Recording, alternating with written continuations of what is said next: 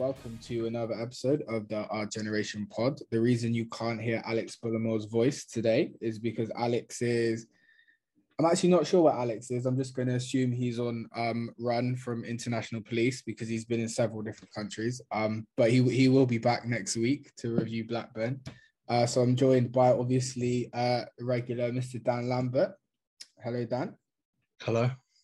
And very special guest. If we are nothing if not trend hoppers at the RGen Pod, and we've got the man making waves on QPR Twitter, Mr. R Insights, also known as Harry Edwards, on today. Harry, pleasure to have you on.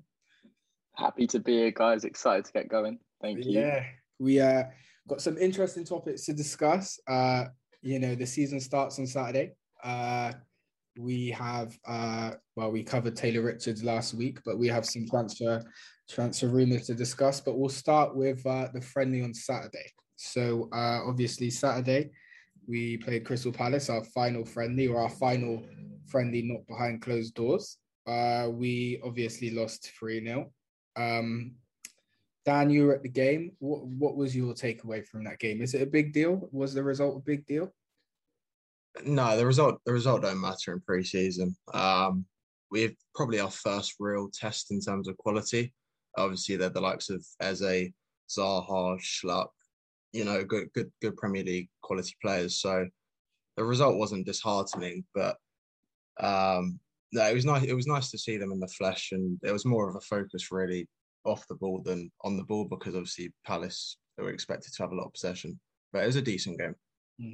Harry, I know you weren't at the game, but do you think people are reading a little bit too much into the result?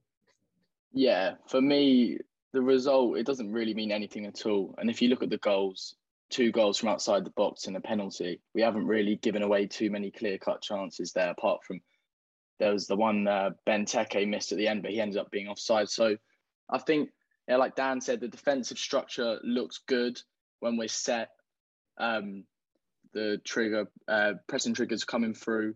But what I'm worried about slightly is being caught on the counter. And I think that showed a couple of times where, just a side like Palace, with the athleticism that they've got, players like Schlupp in the midfield, who in the Premier League doesn't look all that, but then against some of our midfielders who aren't quite as quick, he drove through a few times. And I think that's what we might be slightly lacking in the midfield, just a bit of athleticism and power. But hopefully, I'm sure we'll get onto it, but hopefully new boy Taylor Richards is going to bring that. Well, hold that thought, because I did want to touch on something you said. So something I noticed, and this is part and parcel of obviously getting your wing back so high, is that oftentimes we were caught on the counter-attack a little bit. And obviously, the Premier League's a lot more athletic league, and Crystal Palace as a side, they have a lot of really physically impressive athletes. But do you worry that, with so much space on the flanks, do you worry that we're going to be vulnerable to be caught on the counter-attack times this season, either of you? Well, I'll go in first, Dan, if that's all right. Yeah, that's what I'm really looking forward to seeing. That I think when we play against a counter-attacking side, that's when we're going to really know where we're at with this system, because it's nice to think about the on-the-ball stuff, and it's a great attacking system with the high fullbacks, but we're going to see it on Saturday, because a team like Blackburn, they play quick in transition.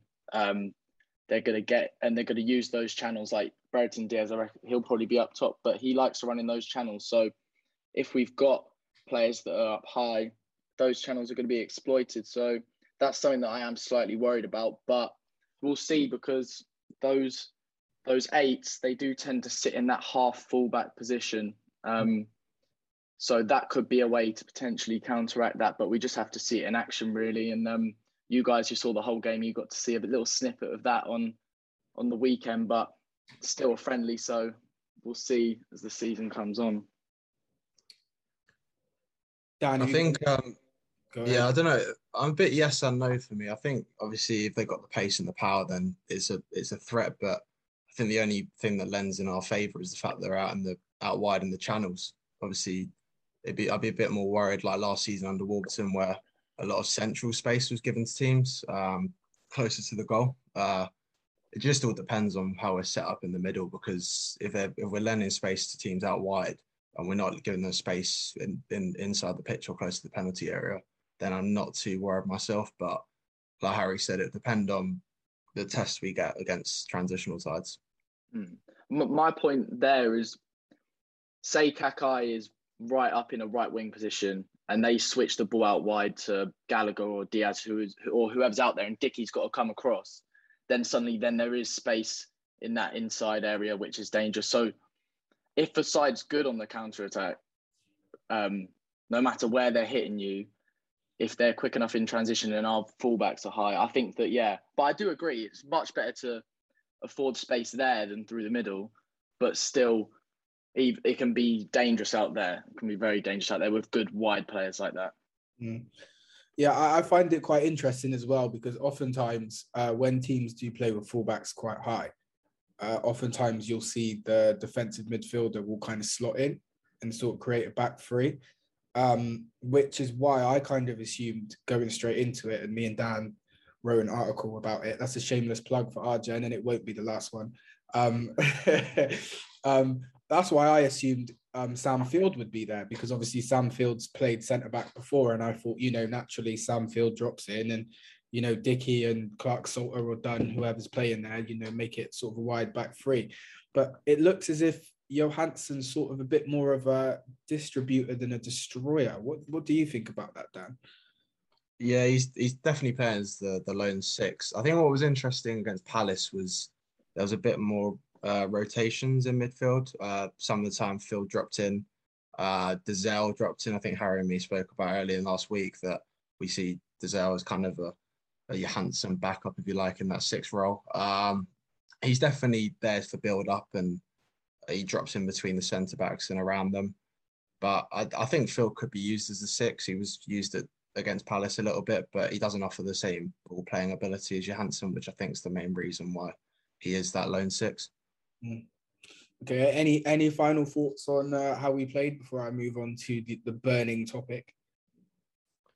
I don't think so. I thought I was impressed with the pressing when Palace were building up. Obviously, they played through us a few times, but that's to be expected with that quality. I think Doucouré was playing, which was a new £20 million signing. So we won't be playing up against that week in, week out. But no, it was promising signs, to be fair. Yeah, last thing from me, although I didn't see all of it, the bits that I saw, I do think that we have got quality in midfield on the ball, like good for this league on the ball. And we've got options with Richards coming in now, and I've touched on it on my page. I think he's sort of the missing piece, or Amos, one of those two. But at the minute, it was a bit one-dimensional, but Dazelle on the ball, I think, is brilliant. There's something missing from his game. Hopefully that will come in. But Johansson's great on the ball, and I think Field's decent on the ball. It's not his strong point, but he doesn't give it away too much. But I think, yeah, Dazelle and Johansson, they look good and they can pick a pass. So if they can look good against that opposition, and as we touched on earlier, they're physical, athletic, they press you, high intensity, they can look good against Premier League players like that. And I'm hoping our midfield should be able to boss games going into this new season. Yeah, well, let's hope so. But anyway, on to the burning topic. It's what everybody has been talking about. Ebere Eze came back to Loftus Road on Saturday. Some people very excited to see him. I was sat in the B block, and there's quite a few kids around me. They're very excited to see him. Some people less excited. Some people not very happy with the treatment he was getting. Some people felt he was getting too good treatment based off the actual service he gave to the club. Dan, do you think that Eze is probably getting a little too nice treatment from the fans? No, not really. It was a pre-season friendly for one, so don't really see the issue with people applauding his goal. I mean, for people like us around our age, he's probably one of the better players we've seen at QPR compared to the older generation. So I can see some of their viewpoints to an extent, but I think a lot of them are just miserable old men that have nothing in their lives, really. Careful now, Dan, careful. Harry, what do you think? Do you think he's getting legend treatment? I saw that phrase thrown around a bit this week. Yeah, he is. I just think it's weird to clap a goal scored against you. I don't see a problem with any of the other stuff, like the stuff on the social media. Like I saw even someone throwing the toys out their pram because someone had liked a picture of Eze on Twitter, and someone said, "This is so sad, QPR fans liking this," and I thought that's weird. But for me, clapping the goal, I don't think unless it's like Ronaldo's goal that got clapped by Juve fans, the bicycle kick. Unless it's something like that, I think it's just a bit strange to clap a goal scored against you. But the treatment where the fans are screaming for him as he's getting off the bus, that's fine. Like Dan said, for a lot of the younger kids, especially anyone younger than sort of 15, he probably is the best player they can remember seeing. So that part's fine, but yeah, hopefully we don't see any more clapping of goals scored against us. Yeah, I mean, I have to say, I'm not one for sort of clapping any goal that goes against you, even if it's a good goal. I think the only time I've probably come close to it supporting QPR was, do you remember a few years ago in the Premier League when Pella scored that bicycle kick against us? Southampton. Yeah, that's the closest I've come to sort of like clapping an opposition goal. But then on the flip side, I think, it's a friendly. I feel like things would have been a little bit different had it been a competitive game. I remember going to Cardiff away last season, and people gave Smithies a decent reception when he came on the pitch, or came to our end anyway, for the second half. And then within about 5 minutes, people were singing your shit and you are. So so I think if it was a competitive game, I'm sure it would have been a little bit different. But I hear what you're saying. I hear what you're both saying. But anyway, now we've got all the Twitter nonsense out of the way, as we do on our gen. The season does actually start this week. Whether Sky Sports would have you believe it or not, there is football outside of the Premier League, and it does start this weekend. We are up against Blackburn Rovers. Very interesting fixture. Two very similar sort of collapses last season. Two almost identical situations in terms of a new manager's coming in. Obviously, Michael Beale is our new manager. John Dahl Tomasson, forgive me for that pronunciation, has just come in as Blackburn Rovers after a stint at Malmo. Yeah, I guess this is quite an interesting preview because I suppose we don't really know what to expect in that regard. But, what should we expect is my question for you two. The impossible question. I think, yeah, I'll go first. Yeah. That's right. I think reading a few journalist pieces on them over the last few weeks, seems like they're going towards a 4-2-3-1. They've still got the bulk of their squad. Obviously, they lost Van Heck, who was their player of the year, I think. And they lost Kadra. Still got Brereton, Lenihan and Rothwell as well. Lenihan, two good players as well. So they have lost. To be fair, they've lost four key players for them, but they've still got Brereton, Diaz. Probably the wrong time to play Blackburn in that sense because he might be sold by the end of the window. Dan, you jumped the gun on my next topic. Jump the gun. But they're very much a like a pressing side, like we saw at Ewood when we lost 1-0 to them. Got some good players like Dolan, Brereton, Diaz. They've got Lewis Travis and John Buckley. So they're a decent side, to be fair, but they don't have the depth like we do at the minute. So just in terms of Tomasson coming in, he's got a interesting CV. Obviously, his last job was at Malmo in Sweden, and he won the good Lord. I'm just going to say the Swedish Premier League. I absolutely cannot pronounce the name of that league. I've been trying for about 20 minutes in preview. And he also did quite well in terms of taking Malmo to the Champions League group stage, which I think they haven't been in it regularly in the last few years. Left in very interesting circumstances at the end of that year. The Scandinavian leagues, for those that don't know, they sort of run like the calendar year. So by the time it's November, December time, the year is over. So he left in December of last year. Some very sort of ambiguous circumstances, decided he wanted to go. He's taken this job. Harry, do you know anything about Tomasson in terms of, style of play, in terms of what, he'll be looking for this Blackburn side to do? I can't say I've watched the Tomasson side. I can't say I have. But you've never watched Swedish Premier League games, no? No, not really. Not even in your spare time. No. You guys are exposing me. I'm gonna have to delete my tactical account now. I'm clearly not an avid football watcher. But I can touch on what I expect from them.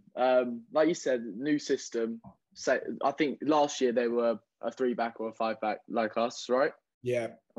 Yeah. So they're switching to a new system like us, new manager like us. So they're gonna be in a bit of unknown, but I'd say that they've lost key players and we haven't. So that's one thing. I'm not saying I'm hugely confident for this game because I still said I think Travis. I think he's a cracking player. He's one of them players that you hate to play against. Like, I remember watching him at Loftus Road and he was a proper wind-up, like awful. But if he was on your team, you'd love him. He's sort of what we're missing in midfield a little bit. Like, Field brings it, but just one that's almost just going to be chatting in their ear, and we haven't really got that, I don't think, and it's horrible to play against. But I think he's the deepest, more defensive player, and hopefully we'll be playing with hopefully 2 10s and a midfielder joining in. Hopefully he'll have his work cut out there. Yeah, I've got their expected lineup here. And there's a couple of players I don't know. I remember there were Wharton in defence, but they got another Wharton in midfield. Don't know much about him. And then Carter at the back, the 22-year-old. Don't really know much about him, but they have got a strong side. And looking at it, the first thing a coach will say to you is you've got to win your duels. And I think it's going to be even all over the pitch. I mean, there's a couple where I think a couple of areas where we're going to dominate, a couple of areas where I think they might be stronger, like on their left-hand side, Pickering and Gallagher up against Kakai might be an area they look to exploit. But yeah, that overload in midfield, I think that's something that we've got to look to make the most of. Yeah. You spoke about the key players that they've lost. Obviously, Joe Rothwell's gone to Bournemouth. Darragh Leenan's left. Ryan Nyambi's left in probably the weirdest transfer I've ever seen. Yeah. Blackburn to Wigan. I've no idea the thinking behind that. Terrible agent. Either terrible agent or really good agent, because apparently he was offered a big contract at Rovers, but he turned it down. Turned it down to go and live in Wigan. Fair enough. Well, no, I think he thought he had better offers that he was going to get, and then he was a free agent for about a month, and then he's probably going, oh, need a club. Go Wigan. Wigan Athletic. I mean, fair play to Wigan. It's a great signing for them, but I'm a little bit surprised by that. But anyway, so they've lost a few, and obviously the rumours doing the rounds now. Thanks for jumping the gun down. Ben Brereton Diaz, West Ham sniffing around Diaz. I suppose this isn't a QPR question, but do you think he's West Ham level? I think he's Prem level. I think he's got the potential. Don't know. West Ham are a side that play in transition a bit like Blackburn, so I suppose that could lend itself. But yeah, no, I haven't really looked too much into whether he'd be up for West Ham, to be fair. Suppose it's about, again, sorry, this is not QPR related at all, but I suppose it's about what West Ham's ambitions are for the season. I'm a bit surprised that West Ham link, but anyway, I say it to say, do we think his head is going to be in the game? Will he even play on Saturday? Will he be in the squad? Yeah, that's what we've got to hope for. We've got to hope he's not. I mean, West Ham have just signed Scamacca, haven't they? So maybe that might mean they're not going for him, but they might be looking at him as a option in both positions, up top and out wide, because he gets used both there. But hopefully he's not playing, because he scored, 24 goals last year, and he was injured for a chunk of it. So yeah, ridiculous. If we had him last season, there's no doubt about it. We would have gone up. And again this season, I genuinely think we are a good striker away from being serious players. Everybody is jumping the gun Oh. on my topics today. I'm furious. Do you guys just want to do it yourself? I can. Sorry, mate. Sit back. Well, Should normally we it's move Alex. straight onto that then? Should we move straight Yeah. onto it? Well, I was going to do how are we going to line up for Blackburn, but it's probably pretty self-explanatory. So go on then. We'll get straight into it then. Striker, is that the difference between top six and mid-table? A good 15, 20 goal season striker? I think it's the difference. I think Dykes has the potential to get a 15 if he's fit. I think he got 12, 13 this first year, and then second year was quite hit and miss with injuries. I do think personally, I think Dykes isn't the right striker for the system. I think a lot of the game against Palace, you saw we didn't really play up to him in build up. Like under Warburton, he was the perfect striker. He could link play, he could hold the ball up. But I think with in the Bill system, a bit more transitional. Is he mobile enough to be able to link play and get in the box at the same time? And you saw on Saturday with Adoma and Chair, there wasn't really loads of pace in that front three. So that I think that's an issue in itself. But I think he can score goals, but I don't know if he's the right fit for the system to get 15 goals. So what would you say then? Do you think? I think you might have said on the pod last week, to be fair, but would you say Bonds maybe a better fit than Dykes for the system? Yeah, I think Bond's a better fit for the system, but I don't think he's as good as Dykes. I think Dykes is better quality. We do definitely need another striker, I think, but can't see it happening for the next week or two. And who we get, I don't know, because you look at the profiles that are on offer. Parrott's gone to Preston. Sims is going to Sunderland on loan. Obviously, there's Archer, but for me, I don't see it as realistic. I think he'll go to a top two champ side. I don't know who else is available, really. I haven't looked for strikers, but I don't know who else would be available for the right fit and the quality. Okay, well, for anybody listening that follows our insights, one, you should definitely follow it. It's a great page. Two, if you already follow it, you know exactly which striker Harry wants to come to QPR. Harry, would you like take it away? Take it away. Well, yeah, my priority signing is Archer, and I won't give up that little bit of hope because I literally keep in touch with some of the Villa pages that's looking for a striker, and they're like, he's not said yet. When he gets asked, he said, if I had to make a decision now, he wouldn't be leaving on loan. And I mean, I just think it makes sense for both parties. But yeah, I do agree it's not realistic if I take if I put my thinking cap on, it's not realistic. But if you look at Watkins at Villa, like you're saying, you need a bit of pace in behind. Like he ran that channel really well, that left-hand channel quite well. And then I know Armstrong isn't the answer now, but when he played against Wildstone, you see that outlet that he provides. Like he's a willing runner, bit of pace, and I think it'd be great if we had Armstrong in 2 years now, because then I'd be saying starting, we've got him there, but he needs a little bit of nurturing to grow. But then I've got a couple of other targets that I thought. I think Liam Delap would be a nice one. With Haaland and Alvarez joining, I can't see him getting many minutes this year. So I think that'll be a good one. And you never know. Bill's got his connections. Maybe he was at his birthday party as a kid or something. And another one, I didn't see much of him at the gate. Did he play Plange? But I saw him. Yeah, he was on the right. Yeah, he's on the right side. Good player. Right. It was good. Yeah, I liked him when Derby came, when we relegated them.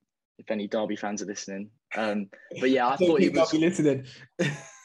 No, they don't really like us, do they? But yeah, I think Plange he's another good option that, I don't know, they got quite a few strikers there at Palace. He might be one that's going to get a loan. He looked good. He looked a good championship player just in a poor side last year. So if we don't get Archer, Delap and Plange would be two that I've identified as being happy with. Just from a personal standpoint, and I'm trying to remove all QPR bias from this, look, I understand there's no such thing as a free loan in football. That's a myth. It's a complete myth created by Football Manager. But the thing for me, if you look at it with Archer, right, if you are loaning a player or you're sending a young player out on loan, right, with kind of like the view of him being part of your first team in the future. So not a Chelsea loan where you're going to sell him, a genuine actual loan where it's like this guy's going to be part of the team. You surely want him to be in as close a fit to your system as possible, right? Mm.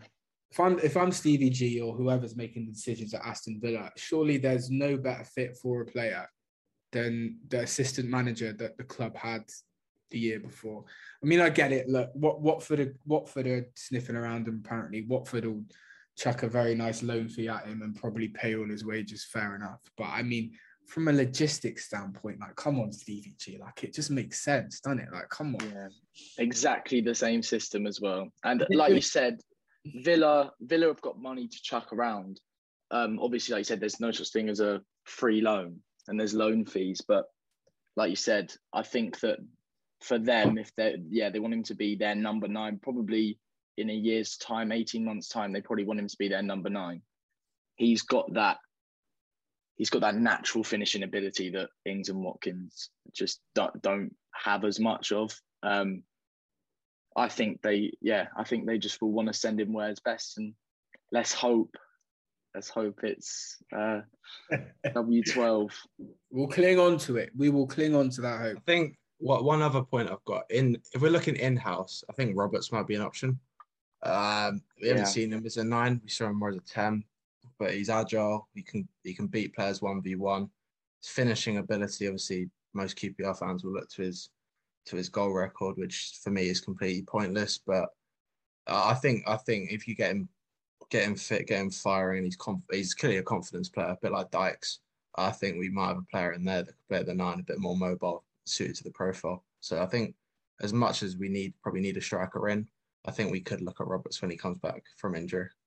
No, I agree. And he got that pace. The only thing is he's underperformed his XG for 5 years in a row. So I thought Leeds fans were just being a bit harsh, but maybe he is a slightly pony in front of goal. I don't want to write him off, but it's even Dykes outperformed his XG, and everyone says he's a terrible finisher. But yeah, I don't know. I hope it works. I suppose I'm quite excited. Roberts is he's 23, I believe, right? Yeah. One thing, my brother Josiah, who's definitely listening, hi Josiah. Josiah coaches for Newport County's academy, right? He's doing a good job there. One thing that they tell you in coaching is 23 is the year for forwards where they start sort of peaking. Yeah, they start not peaking, but they start putting out the sort of output you would expect of them. I think that coupled with the fact that I'm not quite sure Tyler Roberts knows what his best position is yet. I think that is probably why the goal record is where it is. It might also be that he's crap. I don't know. But, it's one of those things where I think maybe he's not quite had the fair sort of like crack at the whip for a full season. And maybe if you get it, it would be a bit easier to kind of judge him as a player. But I might be clutching at straws there. I don't know what you guys think. The interesting thing, I was just having a look back at when we signed him. I think Bill first he said he was a striker and then a number 10. So I think he might see him as a striker. He definitely said the 23-year-old striker's signed. So I don't know whether that's where he sees him or not. He talked about him as being a Firmino hybrid forward or something like that. Yeah. So I find that interesting as well because as Harry was, I can't remember if it was you or Harry saying it earlier, but Chair and Adoma don't necessarily have like blistering pace. They're not exactly guys that run in behind. They're guys that more want to create. And even Willock's faster than the two of them, but he's not exactly rapid. So I find it quite interesting, sort of Roberts sort of dropping deep and sort of facilitating as a striker. Does that work with our 2 10s in behind? I think it can work. He's good at linking play. So I suppose if the front three's fluid like Bill wants, and the thing is that's the final third's the area where he's allowing them to basically take risks really. So I think it could work. I just don't see. I think Richards coming in, probably playing the 8, maybe. But I think personally, I think he's more of a 10. But it looks like he'll play the 8. With Chair and Willock as the first choice ones, and him maybe as a backup 10. I think where does Roberts really fit in if Willock and Chair are staying fit and Richards maybe plays a bit higher up on the pitch? So I don't know. It's a weird conundrum, but I'm sure it will fall into place down the line. My final question before we move on to the rest of the transfer business or lack of, I'll start with you, Harry. Does Robert start on Saturday for you? Yeah, if he's the most fit. If he's are you saying up top? Anywhere up top as a 10. Yeah, well, I just think Willock isn't going to be ready to start. I fully believe that because he's had that big operation. Although we all want to see him back playing, it's just not worth risking. If I'd rather wait 3 more weeks to see him start than have to go another 3 months without him playing a game. Just because I think he is by far our best player. I think when he put the team on his shoulders, he's brilliant. Anyway, back to the Roberts question. Sorry, I was going on. I think if he's, I do the same. I daydream about Chris Willock on a daily basis as well. I know. He's unbelievable. He's unbelievable. Yeah, I would like to see Roberts start just because, like you said, he's got a bit of pace. Whether it's Willock or Roberts starting in the 10 with Chair, whenever that is, I think they sometimes will drop deep, but I think they will be asked to also run in behind, or even Richards or Amos in the 8, because Chair, that's not really his game. He likes to drop in, get on the ball. And Willock even played as a second striker at times last season, didn't he? Like, he was actually up there whilst Chair was gone. So I think he'll be asked to do that. Where Bill had Buendia and Coutinho there, they're great players, but I think you do need ones that are willing to run in behind as well as come to feet, because otherwise it becomes too congested. So I think, I don't want to see Albert starting there. Really, I love Albert, but I don't think he should start anywhere. Bring him on for like 15, 20 if we're needing a goal, putting the balls in the box. Shodipo, if none of the others are fit, he could start there. But yeah, if Roberts is fit, I'd play him there. I'd play him as a 10. I digress. Sorry. Don't worry. It's all good. That's what we used to on this pod. It would normally be me, but I'm hosting today. Dan, does Robert start for you? Probably not, unless he's like Harry said, he's fit and Willock's not. I think probably head over heart. I think Adoma will start. I think he's probably preferred to Shodipo. And I think he's got enough minutes in from pre-season to probably suggest that the front three would be the same as Saturday: Chair, Adoma, and Dykes. If Willock and Roberts are fit, then you've probably got some thinking to do. But I just think it's too early to throw them in the deep end straight away. Like, bring them on for 30, 40 minutes, by all means. But I just think, it's probably too early to just throw them all in, considering they've only just come back to full training about less than a week ago. Hello, Alex Buttermore here, not on the run from international police, as suggested by Micah at the start of this episode. I'd just like to come on and say thank you to the 3 guys for putting together this podcast in my absence. Micah for hosting, Dan for being a great guest as usual, and thank you to Harry from Our Insights for coming on for the first time. I'm sure you guys would all agree that they did an excellent job. Unfortunately, the second half of this podcast has been lost, so that's also why I'm here, to do the outro and to say a few things about following us on Twitter, and perhaps if you're looking for an extra fix of QPR in the absence of the second half of this podcast, then you can read Micah's fantastic article about Ilias Chair on Our Generation Net. You can find that on our Twitter page and on our webpage, of course. So, go read that. It's brilliant. It's well worth a read. It's well worth your time. Also, give us all a follow on Twitter. You probably know Our Insights. You probably know Dan's. And you probably know Micah's already. But if you don't, go follow him. Go follow Our Generation on Twitter while you're at it as well. Because there's lots of great stuff going up there quite regularly. Anyway, thank you very much for listening. Until next time, come on you R's.